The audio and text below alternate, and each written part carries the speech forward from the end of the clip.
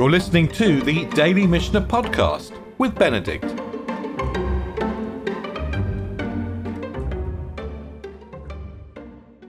We left our story in the Mishnah of Sukkah in the third chapter at the reading of the Hallel.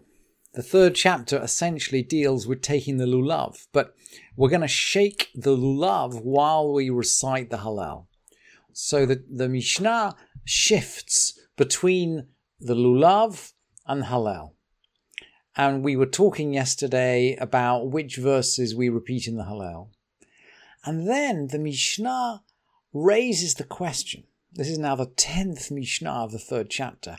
What about someone who can't read? Because we have to recite the Hallel. So what if somebody can't read? What happens? And the Mishnah explains, Mi shehaya eved o isha o katan makrin oto. Someone who has a slave or a woman or a child read for him. Makrin oto is more than read for him. It's literally, it means to make him read. Essentially, it's to read out the words for him. Someone who has someone else read out the words for him. Oneh achrehen ma shehen omrim. He repeats after them what they say. It's as if they recite the words of the Hallel, and then he recites them word for word after that. And then the Mishnah closes with an extraordinary statement. Utahilo ma'ara, and a curse shall be upon him. As if to say, look, in theory, you could fulfill the mitzvah by getting someone else to read and then repeating the words after them. But the idea, a Jewish person who there's somehow nothing more shameful than the idea of a Jewish person who is illiterate, who can't read for himself. And I cannot remember actually seeing the word curse appear in the Mishnah, with respect to someone who's trying to fulfill a mitzvah, with respect to a Jew who's trying to fulfill a mitzvah. It's an extraordinary criticism, and it's extraordinary. I guess it's a witness to how the Mishnah views someone who can't read, particularly, of course, someone after the temple's been destroyed, when the Jewish life depends really on verbal Torah. It's someone who can't read is cut off really from his tradition. And there's a parallel text in the Gemara. There's a Baraita in Sukkah that uses exactly the same language about saying about saying the grace after meals, Birkat HaMazon. Someone who needs his wife or a child or a slave to say the Birkat HaMazon for him is it's the same language. A curse should be on him. Somehow the idea that the idea that someone cannot read is an idea that fills the Mishnah and the Gemara with absolute horror. Now, if an adult is reading for him, if an adult is reading for him, and this is someone who essentially fulfills the mitzvah on his own, if there's an adult reading for him, oneh acharav hallelujah, he just says hallelujah after him. And this is how, this is the practice in some synagogues today, that the reader will read out the Hallel, and people will answer sort of responsively. And so maybe that's a precursor of the Beit Knesset today. And the Mishnah then goes on really to talk about how they would read Hallel. This is probably in Beit Knesset, because it refers to various places. So we're not talking about Beit Mikdash here, we're talking about Beit Knesset. Makom shenahagu lichpol yichpol. In a place where the custom is to repeat, they repeat. Lifshot yifshot. Lifshot yifshot. To say once, one should say once. Levarech acharav. Yivarech acharav, to recite a blessing afterwards. This is the blessing Melech Mulal Batishbachot, which we now say, by the way, routinely after Hallel, but it would seem, and we know there's a bracha before saying Hallel, which I presume they were saying at the time of the Mishnah, but this is the bracha afterwards. Melech Mulal Batishbachot. Maybe this seems to be an optional bracha, because in the places where they used to say, they would say it. And then presumably where they don't say it. Hakol kaminhag hamadina. Everything depends on local custom. Halokeach lulav me'chavero b'shvi'it. Noten lo etrog b'matana lefi she'ein rashai l'lakcho b'shvi'it.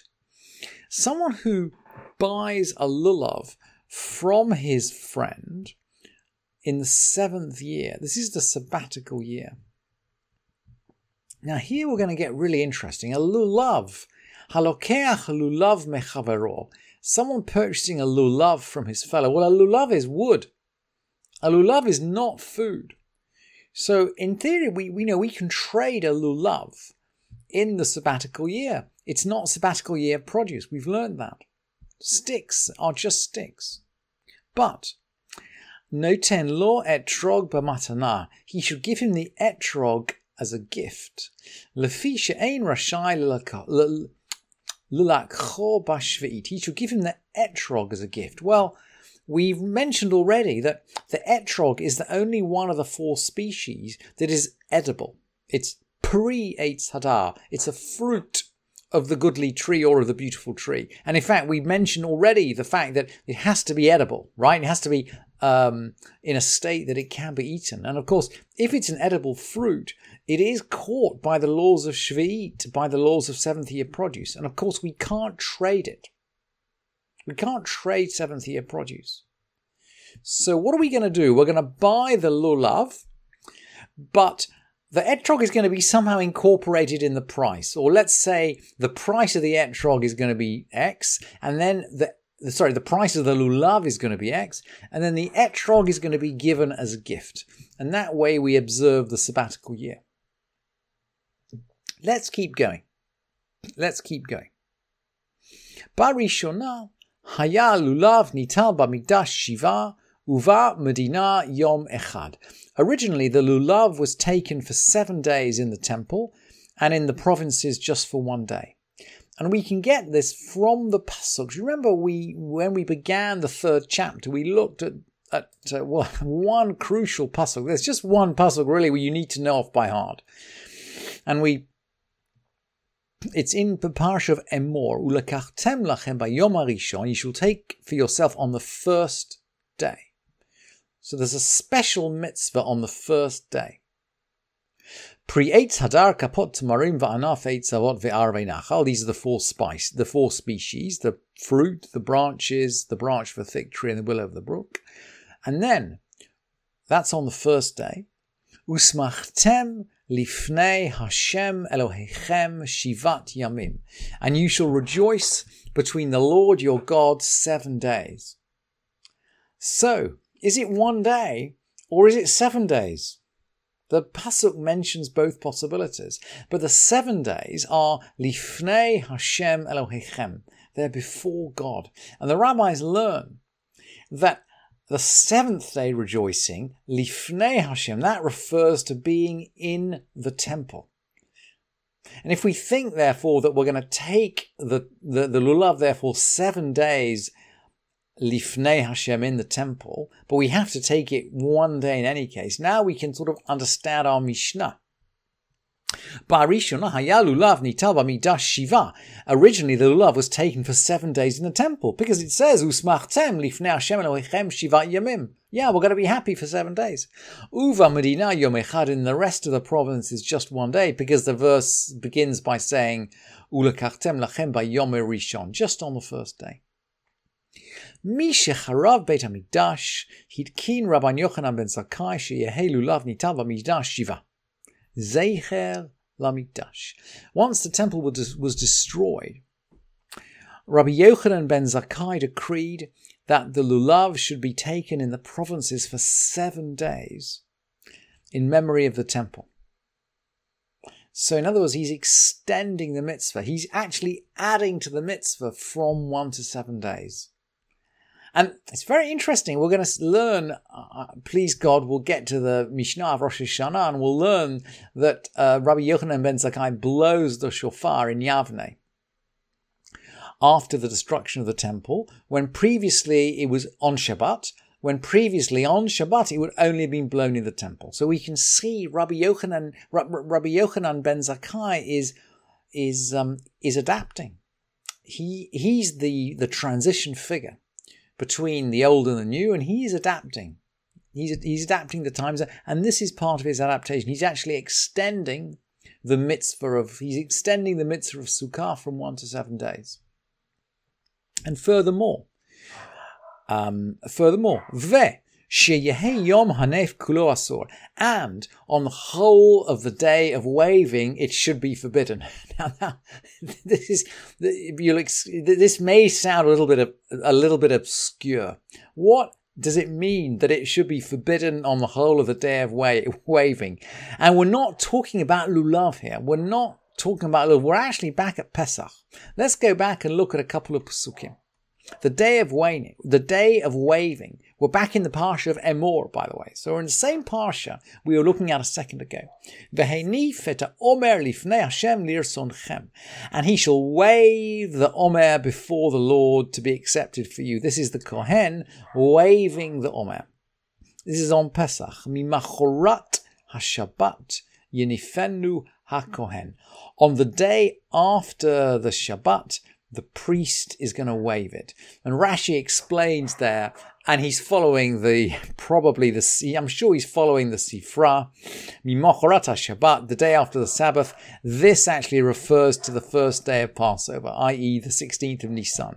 Because She'im Ata Omer Shabbat Bereshit, if you mean it means a Shabbat that, marks the beginning of the world, how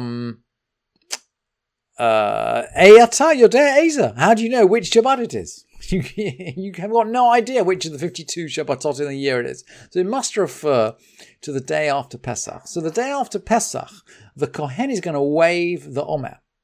And the Torah continues, just skipping 3 verses from verse 11 to verse 14. Velechem vekali vecharmen lo tochlu ad etzem hayom hazeh. Neither bread, nor parched corn, nor fresh ears shall you eat until this day. Ad haviechem et korban Elohechem, until you brought the offering of your God. And this is the Omer offering. In other words, until the Omer has been waved, the new crop is forbidden. Everybody partakes of the new crop together, rich and poor. This may be a democratization factor, actually. It would stop rich people buying the new crop in advance. It would stop rich people buying the new crop before it becomes widely distributed. Anyway, and there's probably a whole shiur to be given on this, but the new crop is forbidden until the Omer has been brought. So what are we going to do? What are we going to do when the Beit Mikdash no longer stands? So when the Beit Mikdash does stand, people will be looking at that Omer sacrifice, and when it is waved, exactly at that point, they can eat the new crop. And Rabbi Yochanan, so let's go back now to Rabbi Yochanan ben Zakkai. Yom hanef kulo asur. The whole of the 16th of Nisan, the new crop is forbidden. Because we don't have the temple. So we don't really know when the waving would have taken place. And so we're going to put off the time when the new crop could be eaten until right at the end of the day. We're going to react, if you like, to the destruction of the temple by moving the boundary of time a little bit. Thank you for listening to this edition of the Daily Mishnah Podcast with Benedict.